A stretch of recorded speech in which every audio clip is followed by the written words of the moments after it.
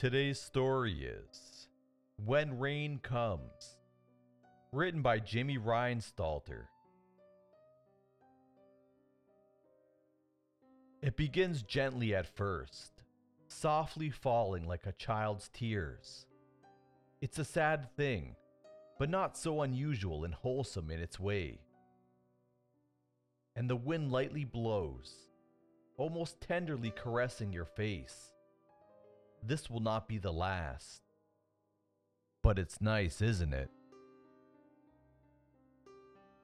In the beginning there were two, and they knew love of a kind.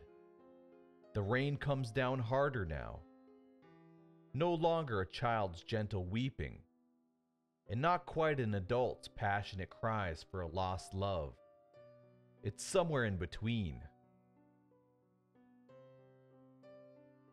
Then too, the wind picks up, catching your hair, causing it to fall across your face. It speaks, in the way that wind speaks, a soft moan. Nothing more yet. Time passed, and the two brought forth children. The children built and bred and grew, thousands, then millions.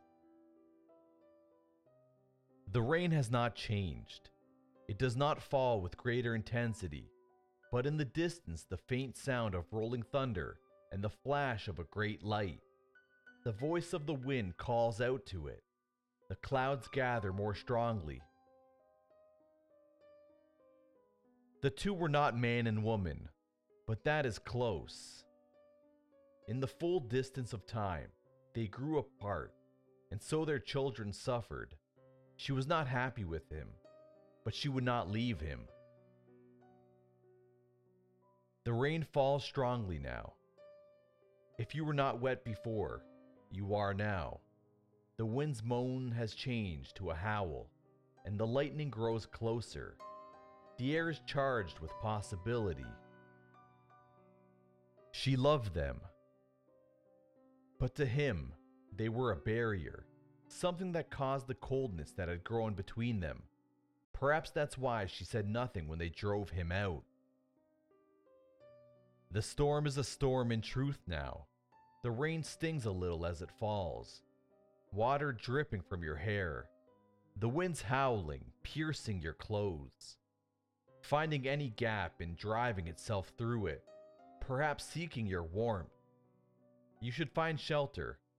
But something is about to happen. Generation upon generation lived and died.